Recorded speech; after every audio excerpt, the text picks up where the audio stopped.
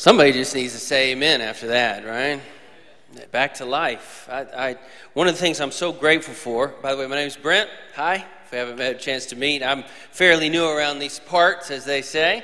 My family and I have been worshiping here for a little bit over a year. Love being a part of Central Church. I was taught growing up, you find out what God's doing and you get involved. And so we moved from Orlando, Florida. I think I shared this before, and we were just trying to answer that question as we moved over to this part of the world. And that is, what is God doing and what is he up to? And so that led us to Central Church. So if you're here and you're new, I'm new too, but I'm telling you, we're here because the Lord is on the move and he's doing something special. And it's just our responsibility to go, I want to be a part of that. And so that's why we're here. So if you're here and you're new, you're in the right spot. Our pastor has made the decision to do something that, believe it or not, is oftentimes not done in the weeks following Easter. And I'm so grateful that Pastor Ethan chose to do this. And that is that we're not going to have Easter be a standalone event where we have, high attendance and we do a bunch of celebrations, and everybody dresses in pastel colors, and we all get the pictures afterwards. And of course, all the OG moms in this room know that you take the picture before church, not after church, right? Took me a few years. I didn't realize what was going on. Why my wife was always going, "We got to take the picture before church." It's because after church, it looks like Easter just kind of caved in on itself with our kids and all the candy and all the stuff. So, but we've made the decision, or Pastor Ethan, I should say, has made the decision that we're not going to let it just be that and then we move on. Instead of it being an event that happens and then we switch to another theme, we're going to allow that event to be the platform or the foundation by which we move into this Back to Life series. Because the resurrection is not an event. The death, burial, and resurrection of Jesus is the event, amen? And so it is worth going, okay, now let us unpack that even further. What are the implications? How does the resurrection echo and reverberate throughout the entirety of the Christian life? And so I was assigned to text this morning. I love it when I get an assignment. All right, so I was assigned to text this morning. So if you have your Bibles, I want you to turn with me to Ephesians chapter 2, verses 8 through 10, a very familiar text. Ephesians chapter 2, verses 8 through 10. And this is a text, if we were to give our message a sermon in this Back to Life series, it would be a gift that brings us back to life. A gift that brings us back to life. And so Paul is going to do everything he can in a short amount of space in this letter to just drive home the singular idea of our faith. In fact, we're going to read a phrase that he's repeating that he just said a few verses earlier.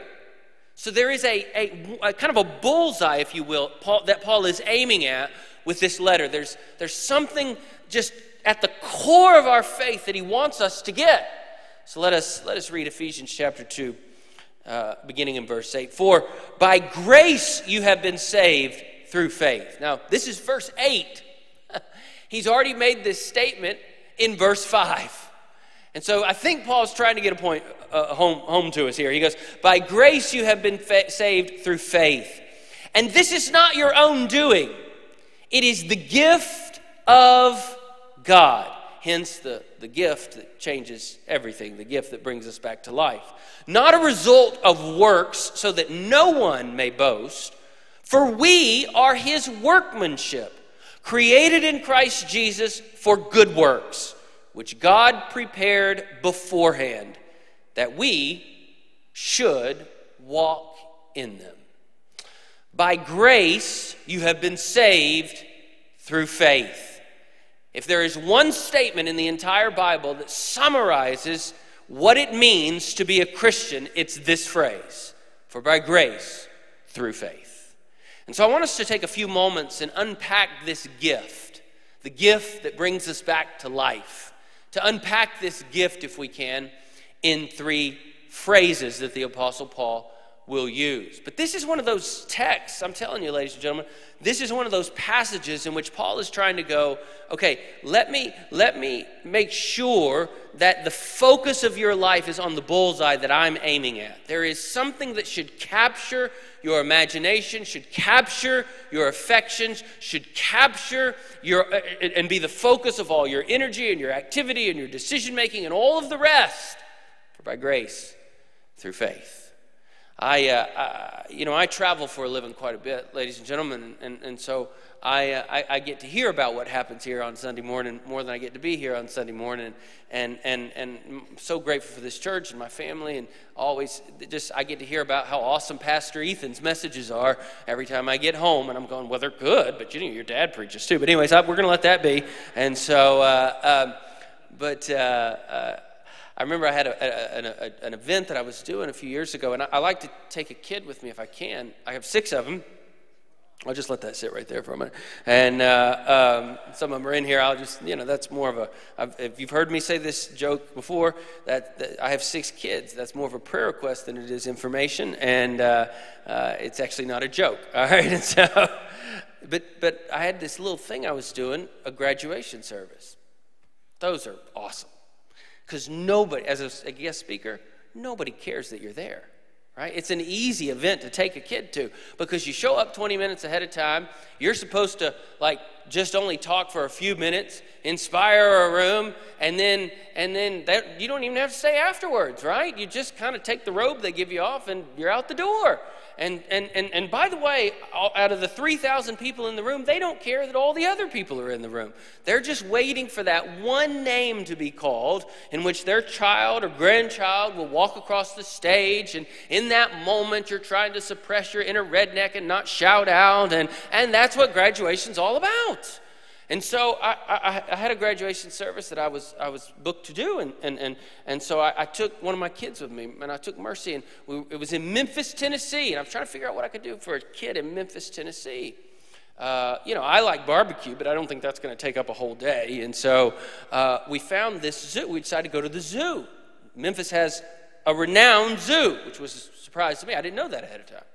And the reason they have a renowned zoo is because they're one of only 4 zoos in North America that house the giant panda. And that's because FedEx is based out of Memphis, and so they did a deal with China. And anyways, because you can't get a giant panda unless you go through China, obviously. And so they got these giant pandas. So I said, that's what we're going to go to the zoo. Of course, because this is the crown jewel of their zoo, you have to go through everything else before you get to the giant panda exhibit, right? So you have to walk through and see all the boring animals before you can see the really cool animals. And I mean, I'm not trying to throw shade on those other animals, but nobody pays to go to a zoo to see a pig. I mean, so we're making our way through, and we finally get to the exhibit in the back where the giant pandas are. And you got to walk through this whole thing where you learn about the pandas and how awesome China is, and then you get to see, right, the pandas. And so you go through all this, and you finally get to it, and we got all the way back there after all this work, and there's just a couple of people back there. So we waited behind them, waited our turn. They left, and nobody's in the giant panda exhibits, just little Mercy and I, my little 9-year-old at this time, and we're watching this amazing creature. There's 2 of them. There's one that was asleep over there. He never poked his head out. But we're watching one that's awake, and it's just, we're taking pictures, we're reading articles, we're just taking videos, we're just learning and watching and observing. Actually, most of all, we're just kind of stunned. We're just kind of focused on the majesty of this incredible creature. And then, I heard it before I saw it. And I'm not, listen, I work with students for a living. I'm not throwing shade on this group of people. But I heard a group of teenage young ladies off in the distance. You could hear that flock before you saw it. And by the time we saw it, they were coming through the exhibit, and all of them were kind of bent over with their phones out filming. And for good reason, too, because they were following a mama duck with a bunch of she had like 7 or 8 little baby ducks, and all you heard was, it's so cute, I just want to squeeze it, it's so cute, I can't believe it, it's so cute. And they come in one side of the exhibit, and then they go outside of the exhibit. They walked all the way through and all the way out, and never saw the giant panda. And I just watched all this unfold. I went back to my hotel room that night, and I Googled, how many ducks are there in the United States of America? According to Fish and Wildlife, that year there was 47 million Googled how many pandas, giant pandas there are in the United States of America. That year, 16. I want you to see something. They had missed something majestic because they were focused on something that was mundane in a sense. They were chasing the wrong thing. You see a duck anywhere. Like that, literally something magnificent, something endangered, something, just rare, whatever you want to say about it, but something that was very special was overlooked. Something that should have captured the imagination. What Paul is doing for us with this phrase, by grace through faith. He's helping us to, if we're Christians, he's helping us to continue to, but if we're not, maybe for the first time, to capture or to recapture the wonder and the majesty of what it means to be a follower of Jesus. To not chase after everything else. To not get distracted by things that are common or mundane or everyday, but literally to be able to wake up in the morning and go, oh my goodness, the sun came up. The mercies of God are new, and I can stand in this day and say, great is thy faithfulness. That's what, by grace, through faith, accomplishes in the Christian's life. Amen? And so let's look at that phrase if we can. Let's look at that word to begin with. The first phrase is by grace through faith, which is a gift that changes everything. The word grace here is a very common word for grace in the New Testament. It is primarily a word that is used in relationship to our salvation experience, to being redeemed out of our sins and being made new in Christ Jesus. But here's what I love about the word grace. The word grace, if you were to say it in the Greek, it's charis. Right? I have a daughter named Charis. We named it, but it's charis. But the Greek word charis comes from another Greek word, which often happens in languages. And the word that charis comes from is the Greek word kairo. And the word kairo means to rejoice. The first time we're given this word charis in the New Testament, it is when an angel is announcing the coming Messiah. The first time Jesus is mentioned in the New Testament, the word grace is attached to him. And the word grace comes from a word that means to rejoice. There's a picture that begins to form for us here, does it not? That whenever we understand the grace of Jesus in our lives, it should always lead us to rejoice. By the way, we could say it the other way around, can't we? Worship should lead people to experience Jesus as well. When we rejoice and we celebrate who Jesus is, that in and of itself should draw people to Jesus as well, because in that act of rejoicing, the name of Jesus is high and lifted up, and the name of Jesus and the love of Jesus is a magnet. So I love the fact that we have charis and kairo at work here. For by grace, through faith. And Paul is trying to pack a lot into a little phrase. I mean, he really is.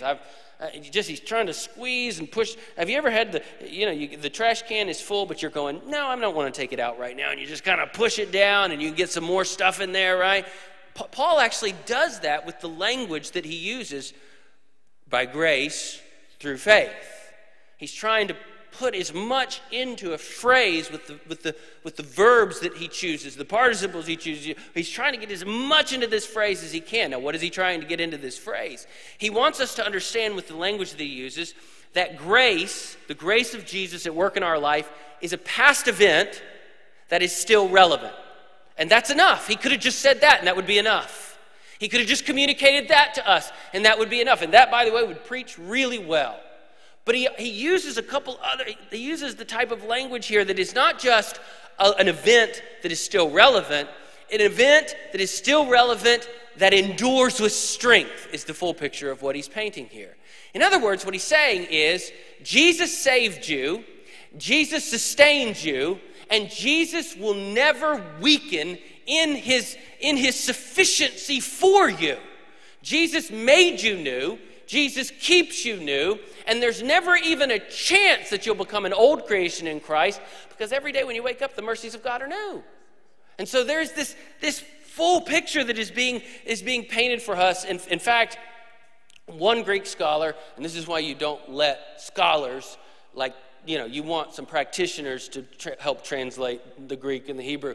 But if a scholar had his way, one of them worded it this way: by grace you have been saved in past time completely, with the result that you are in the state of salvation which persists through the present time. For by grace you have been saved through faith. That would be his translation of that phrase. Now, that's not very poetic, and it doesn't read very well, but it certainly gets the point across. Jesus saved us, Jesus sustains us, and Jesus is always enough. And by the way, Jesus will never weaken, but also Jesus will never get stronger. He is all-powerful. All authority has been given to him under in heaven and earth, and he is with us even unto the end of the age, Jesus said. In other words, there is no place that your foot can step. There is no circumstance that you can go through. There is no event that can happen to you. Nothing can happen in your life divorced from Jesus being with you. Jesus is there in that moment when nothing makes sense. And he's there when everything makes sense. He's there on the good days, and he's there on the bad days. And we never have to worry. Paul is taking the guessing game out of this. We never have to worry that his strength, his sufficiency will weaken. Because he is saying to us in the way he words by grace through faith that it is an event that happened that is still relevant, and by the way, it persists, it endures. Maybe we could say it this way: God's provision for your life and God's provision for my life is God's unfailing presence in my life. Jesus will never leave us.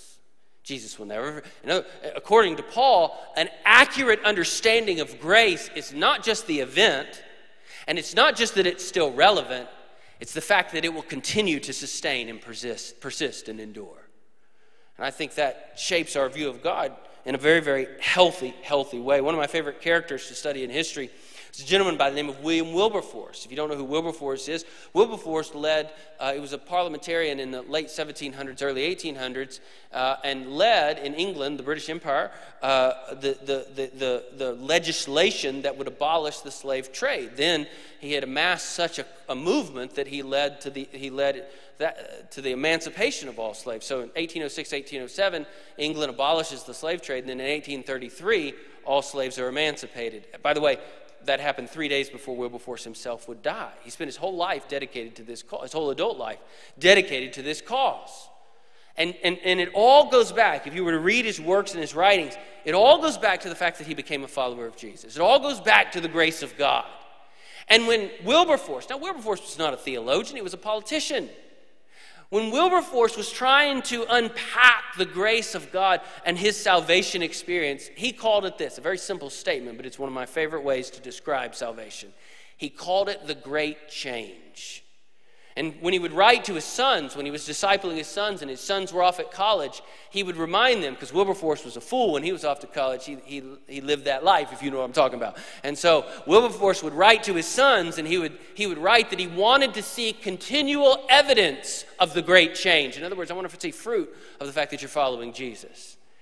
And I love that phrase. If you're a Christian in this room, if you followed Jesus for more than 5 minutes in this room, then you know that when Jesus moves into the neighborhood of your life and sets up shop, that is the great change. That when you become a new creation in Christ, you're changed from the inside out, and nothing can ever take that away from you. You are made new. John Wesley would say it this way: only the God that could create a world could create a Christian. In other words, as a Christian, something is created out of nothing. You are dead in your sins, and you're lost, and you're in need, and so am I. And Jesus makes something out of nothing.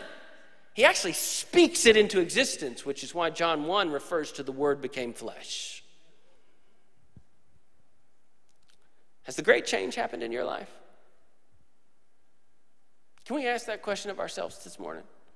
I mean, good heavens, if we're not asking that question in this place, what are we doing? Has the great change happened?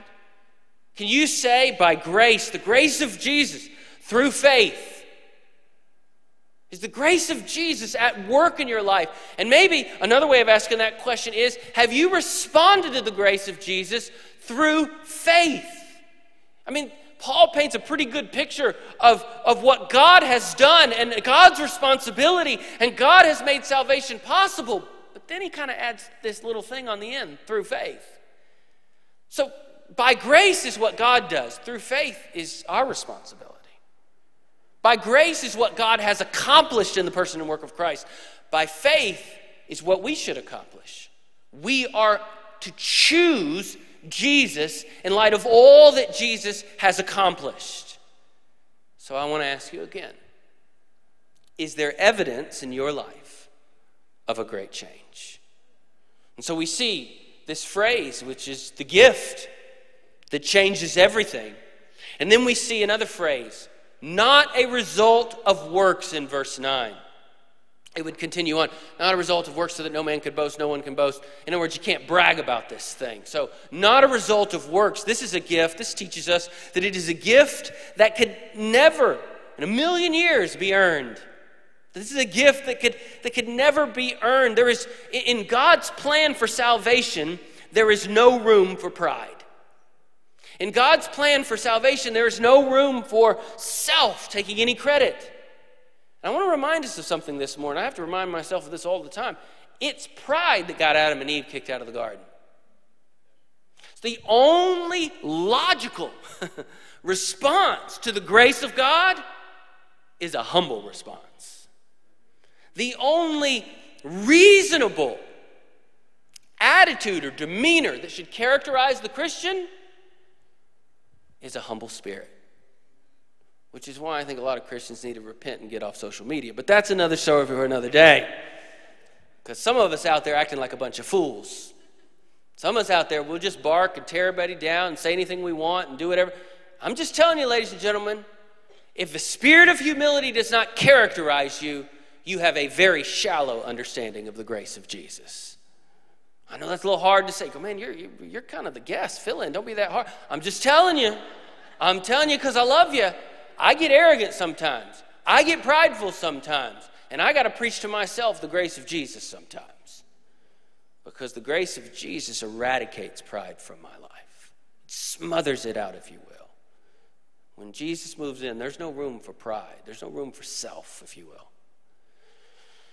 You can't earn this thing. So you got nothing to boast about. The reason you can't boast about it is because it is completely God's idea, God's initiative, and something God accomplishes. So there's no room for boasting or pride. There's no room for an arrogant spirit. You couldn't offer God anything that made him go, wow, I'm better off because I have him or her. I had when you were, how many parents, show of hands, how many parents or grandparents I got in the house this morning? Yeah, there's a lot of us, right? You remember when your kids were little hulksters and you'd sit them down at the table and they would draw a picture or something, right? And they'd be crayons or markers or paints or whatever you gave them, right? Do you remember that? And they would make a picture and they'd come and they'd give it to you, right? Do you remember? Who had kids that did that? Did you have kids that, anybody draw you a picture? Yeah? Okay, let me ask you a question, ma'am. When your kid gave you a picture, where'd you put it? On the refrigerator. Because we're Americans and that's the most prominent place in the house. I mean, my kids, I've still got little ones, they make me pictures. I love it. It's great. I've never looked at a picture a little child of mine made for me and went, that could hang in the Louvre. That is a magnificent work of art. No, it looks like a hobbit on drugs drew something. I mean, it doesn't make any sense whatsoever. Somebody's got 12 legs and they're blue and, the house is made of pizza and, But what did I do with it? I looked at it and I said, it's beautiful. It's beautiful. It's a mess, but I'm telling them it's a masterpiece. It's beautiful. And then I would go and I'd put it on the refrigerator. And let's pretend for a moment that you go to sell the house, right? And somebody comes to look at your house. They're like, oh, I like the square footage. Yeah, I like the layout, number of rooms, front yard's nice. And they walk through the kitchen and they see this thing on the refrigerator. And they stop and they go, we will not purchase the house unless that comes with it. You laugh because nobody would do that, right? Why? Because the picture offers no value to the house. And yet the picture got the greatest place of prominence in the house. You're nothing more, and let me tell you, we are nothing more than a mess. And we take our mess to Jesus, and he makes us a masterpiece. You got the greatest place of prominence you could have in the universe, according to 2 Corinthians chapter 5, verse 17. Because you, as a follower of Jesus, are in Christ. In other words, when God the Father looks at us, he sees us clothed in the grace of Jesus. He sees us wrapped up in the finished work of God in Christ Jesus. He sees us not for who we should be, but for who Christ has made us. I mean, this is what's happening. Okay, if that's right, then there's definitely no room for bragging. There is no room for boasting. There is no room for arrogance and pride and spite and all the rest. I was a mess and God made me a masterpiece. And here's what I want to remind you, because I have to remind myself of this all the time. Even when I was a mess, I was still the crown of God's creation. That's important in our day and age to remind us ourselves that human beings are the only thing that God created that are going to last forever. Listen, I'm all for, I got a daughter who cares deeply about animals, and we're going to save every animal on the planet. It's great. God bless America. It's awesome. And I think we should care about the environment. I think we should care. All those things are important. But there is a hierarchy of importance, according to the Bible. Human beings have infinite value to God. Human beings are the only thing that this verse could be written about. They're the only thing stamped with the image of God. They're the only thing that are forever important to God. They're the only thing that Jesus died on the cross to redeem and to save. And so let it be said this morning, loud and clear, that yes, we were a mess, but even in our mess, God had still ascribed value to us, even though we weren't going to heaven yet, even though we hadn't repented of our sins, even though we weren't redeemed yet, because we were made in his image and we had infinite value to him, which sets up the need and the reason for the Messiah who would help us go from being a mess that is made in God's image to a masterpiece who looks a lot like Jesus. See what I'm saying here? Now watch this. It's the gift that can never be earned when you understand that. A deeper understanding and a greater appreciation for grace leaves less room for pride. There's one more phrase I want us to see before we land the plane on our Sunday morning worship time, and it's that we were created for good works in verse 10. This reveals a gift that carries out God's plan or purposes or God's wants, if you will, for God's world. Now let's look at this verse one more time. For we are his workmanship. Workmanship, very next word, created in Christ Jesus for good works, which God prepared beforehand. Now, the word workmanship and the word created are both creation words. They're both words that talk about creating something. Obviously, the created is one, but workmanship is one too. It's the idea of an artist who has cultivated something, or somebody who has sculpted something, or somebody who has carved something out of wood. It's the idea of workmanship, of creating something that can be presented. And so we are his workmanship, and then the word created. I think there's an idea that Paul wants us to understand here, and that is this, that if you're a follower of Jesus, you are twice created. The follower of Jesus is twice created. You were created, Adam and Eve were created, and they were formed and right, but you and I are also created. We were formed, the Bible tells us, in our mother's wombs. God made every human being in one sense, because he has stamped every human being with his image. But we are broken and we are fallen and we are in need of salvation. So not only are we created, but there's a need for us to be made new. A new creation, recreated in other words. Like we were created, and then because of sin, we destroyed our relationship with our Creator. So then our Creator puts together a plan that he had formed before the foundations of the world, that we would be recreated and restored through Jesus. So we were created, and when we were redeemed, we were created again. As a Christian, we understand that we live in that state. That's what the new covenant, the New Testament, this deal of salvation between God and man, that's what the word covenant means. It's a sacred agreement. This sacred agreement of Christ for man, that's what this is all about. It's about the second creation. And so we were created, we were recreated, and there's a one day coming in which we will be fully restored. It's kind of a third creation that's going to happen in one sense. And in that moment, when we are in heaven and we live forevermore, we are going to be made in a likeness and in a way that will never grow old, that will never fatigue. And by the way, we won't even need lights because Jesus will be the only light we need. I mean, it's just a magnificent day that only the human imagination can begin to conceive of on our best day reading the book of Revelation and other texts. And what Paul wants us to see here is that you live created and then made new. And that comes with it a sense of responsibility to do good. The phrase good works, I wish I could just go, here's 3 categories of good works. Here's people have tried, but the truth is this is such a general phrase. He's talking about obedience to the faith and then living out the moral principles that we see in Scripture. It's just that simple. And it's also just that hard. So there's this idea of being obedient to the faith and then living out the moral principles that we see in Scripture, living an ethical life according to what the Bible teaches us. In other words, good works, we were created for good works. Now, by the way, good works is not our purpose. Jesus is our purpose, but good works characterizes the person who has been made new in Christ Jesus. I think we could say that another way. Step back before I do. If you can go your whole life and not be obedient and not have good works, you got to ask yourself a really big question. Did you ever have the grace of Jesus to begin with? In other words, if Jesus is a big deal, you live like it.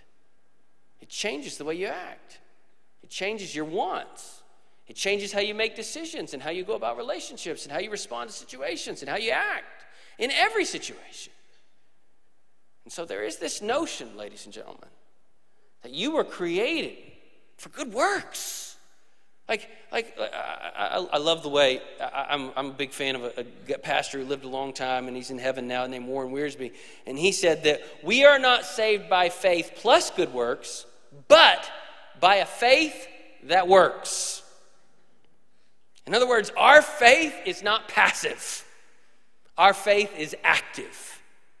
And if you're passive in your faith and you're never active, you got to ask yourself if you really have faith to begin with. I love the Chronicles of Narnia stories. I love C.S. most of C.S. Lewis's writings. There's a couple where I think he had a little too much to drink, but I love most of C.S. Lewis's writings. And one of my favorite things is I teach in the church that he was a member of every year outside of Oxford, and I take students to his gravesite, and we teach on the life and the leadership and the writings and his influence and the impact he had on literature and culture. And he's just a fascinating individual in history. And he wrote this magnificent children's books, the Chronicles of Narnia. And the first one was The Magician's Nephew. He didn't write it first, but it's the first in the series. He wrote them, and then some friends of his was like, man, you got to tell the backstory of this magnificent world called Narnia that you've written about. And so he goes back and he writes the backstory or the prequel or whatever those things are called. And the first one is Magician's Nephew. And the story is how a little boy and a little girl, and I'm summarizing a lot in a short amount of time, so if I have some Narnia fans in the room, just give me some grace. This is the Wikipedia version. But how a little boy and a little girl got to Narnia on the day that Narnia was created. But they found some magic on planet Earth. They ended up going to Narnia, but here's the skinny. They didn't just go straight to Narnia. They stopped off some other places along the way, made some bad decisions, and ended up taking evil in the form of a white witch, taking evil into Narnia on the day that it was created. Sounds a lot like the creation story, doesn't it? And while they got there, in fact, they actually watched Narnia create. They watched as this giant lion named Aslan could roar, and as he roared, he spoke or roared creation into existence. They saw all of this. Little side note, though, that's kind of important. The little boy's name was Diggory, and his mom was back on planet Earth, and she was dying. And as a little boy, I think he was 11 in the book, he's watching magic unfold all around him, and he's thinking to himself, and he kind of collaborates with the witch to do this.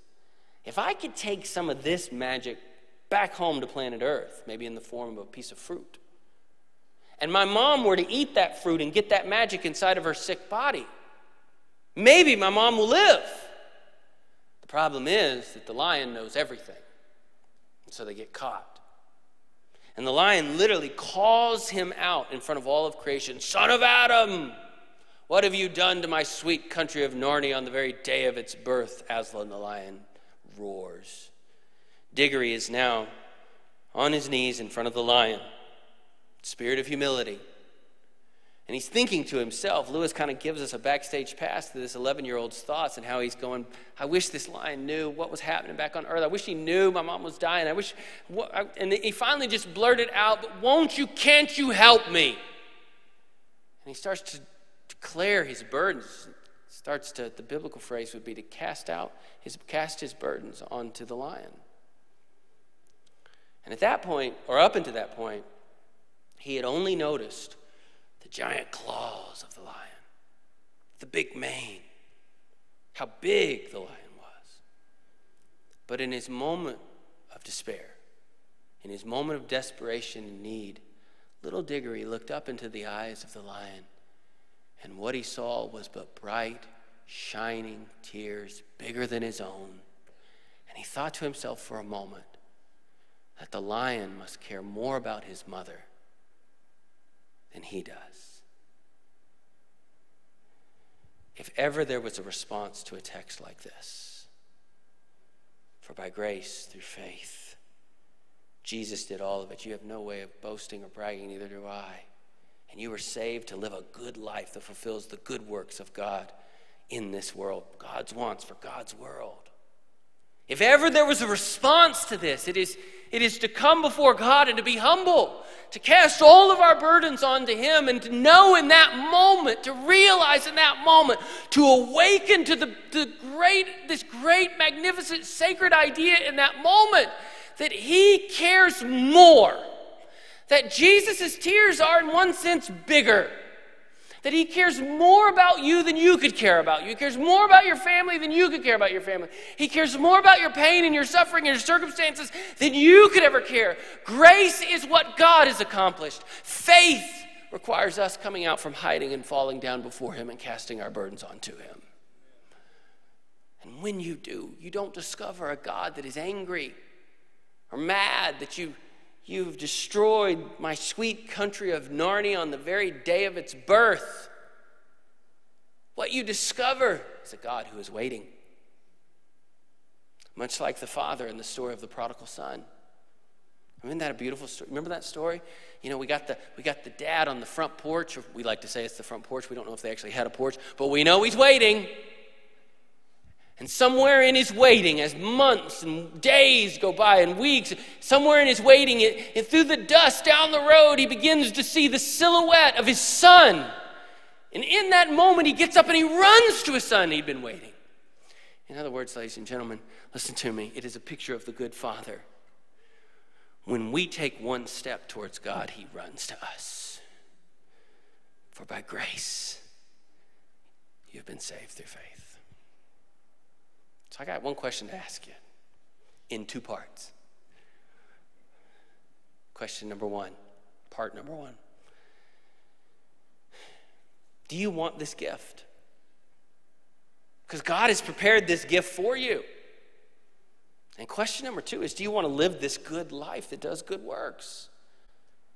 Is anybody tired of living the life they're living? Does anybody want to live a life that is doing good for others by fulfilling what God wants accomplished in this world? Does anybody want to live a better life? Well, a better life doesn't start with moralism. It doesn't start with you trying harder. It doesn't start with you making a list and getting your time management under control. A good life that does good things starts with receiving the good gift that God has given us, which is his son. Have you received the gift? Do you want to receive the gift? Do you want to live this life? Because that's what it means to walk in them. It literally means to live this life. I can't think of a more amazing, incredible life to live than one that gets up and answers this question every day. What does God want?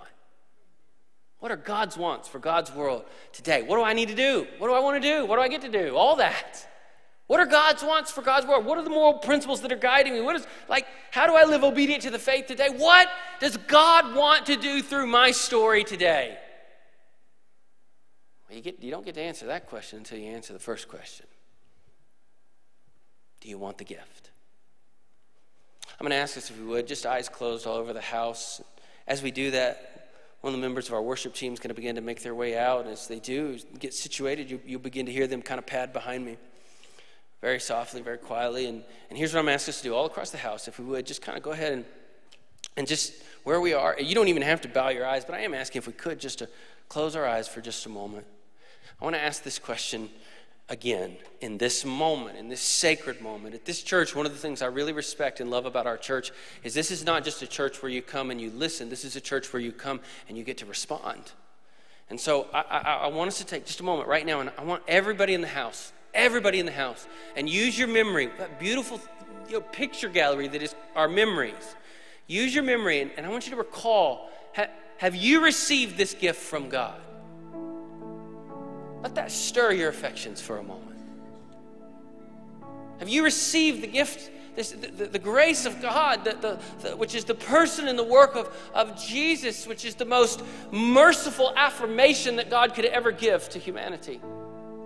Have you received this gift? I want to ask you a second question before are you walking in this gift? And does it look like you doing good works, obedient to the faith and fulfilling God's wants for God's world? How many of us in the house would say this morning by show of hands, I have received this gift and I know it? What a beautiful sight on a Sunday morning. What a beautiful sight. You can put your hands down. In the house, I need to ask this question. I don't want anybody looking around. Just listen to me. Even in the 8:30 service, somebody raised their hand on this next question and came down front. Is there anybody in the house that would say, Brent, I need this gift in my life? Would you just lift your hand up? I won't point you out, I swear to you. I won't embarrass you. This is not about embarrassing you. So right now, if you need this gift, whether you're in the balcony or you're on the floor, I want you right now to lift your hand up right now where you're sitting. Okay. Best I can tell, there's about 3 of us in this room. Listen to me. You can put your hands down. Listen to me. Here's the, I don't want to say crazy, but it's the only word that comes. Here's the most amazing thing, is that you can receive this gift today. I want to ask one more question. I'm not trying to belabor the point, but when you preach on a text like this, I just have to ask this question. Is there anybody that would say, I've received this gift, but I am not walking in these good works like I should? There's something very broken in my life. If you're a brother and sister in the faith in this room and you would go, yes, I know I've received the gift, but the latter part of those verses where it says that I'm supposed to walk in these good works, that doesn't characterize my life right now. And there's something broken. Would you do me a favor? Just lift your hand up so I know how to pray. Yeah. Yeah. Yeah. Yeah. You can put your hand down. Would you allow somebody to pray with you, ladies and gentlemen? Would you let somebody the book of James teaches us that when we pray with somebody and we're honest about what's going on in our lives, that there's a healing that takes place. And Jesus said, my house should be a house of prayer. Would you let somebody, whether you raise your hand, you need the gift, or whether you raise your hand, you go, I'm not walking in these good works, would you just let somebody pray with you, even if it's just for a moment? What's going to happen is in a moment there's going to be, I'm going to pray, and in a moment we're going to sing, but in a moment there's also going to be some leaders that are standing in the front of this room, and they're just here for one reason, to pray with you. And so right now, if you lifted your hand because you need this gift, or you just lift your hand because you're not walking in the good works, by the way, if you're a brother and a sister and you go, well, I don't want to pray with somebody else because I don't want to be seen, I don't want somebody to know I'm not walking in my good works, then guess what? That's not the kindness of God leading to you to repentance. That's your pride. I'm asking you to respond with a spirit of humility and to let somebody just pray with you. So all across this house, I'm going to ask us very quietly to go ahead and stand to our feet.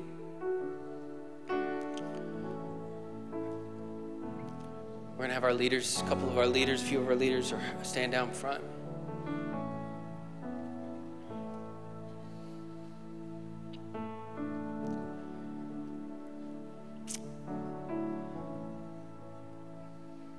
I'm going to ask that we'd have now, we're on our feet. I know it's kind of, for me, I have to look when I'm not so uncoordinated. I have to look when I stand up. I don't know about you. I'm asking us to close our eyes again now that we're on our feet. And I'm going to ask right now, if you raised your hand and you need some prayer, nobody's singing, nobody's looking. Let's just take a few moments to pray. Right now, if you're in the house and you need to receive this gift, or you just need to, there's something broken and you're not walking in good works, would you do me a favor right now? Would you just go ahead and very quietly slip out of your seat and let somebody come pray with you? Let somebody come pray with you.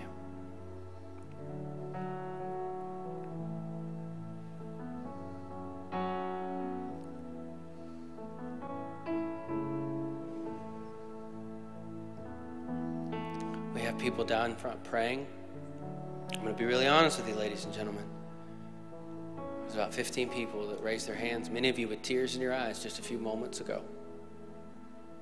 And I rejoice with every person that's standing down here for prayer. But I'm going to ask those who lifted their hands and would be willing, no trickery, to come and let somebody pray with you. Amen. Amen.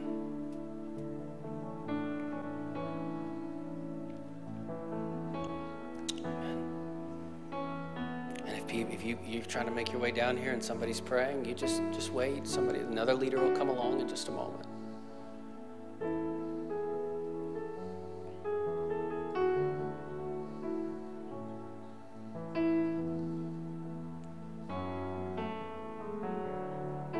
Anybody else?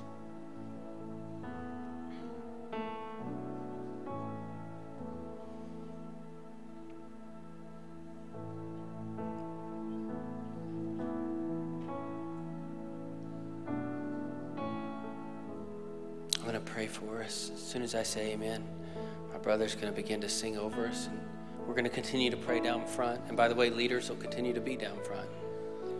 Anybody that needs prayer is welcome. Jesus, thank you for what you're doing in this house. Think of how the Holy Spirit of God is moving, and people are seeking out prayer and help. People are receiving this gift of salvation. People are repenting of not walking in this gift and pursuing good works. So, Father, I pray that you would continue to impress upon our hearts, and that your kindness would continue to lead us to places of repentance. In Jesus' name, amen.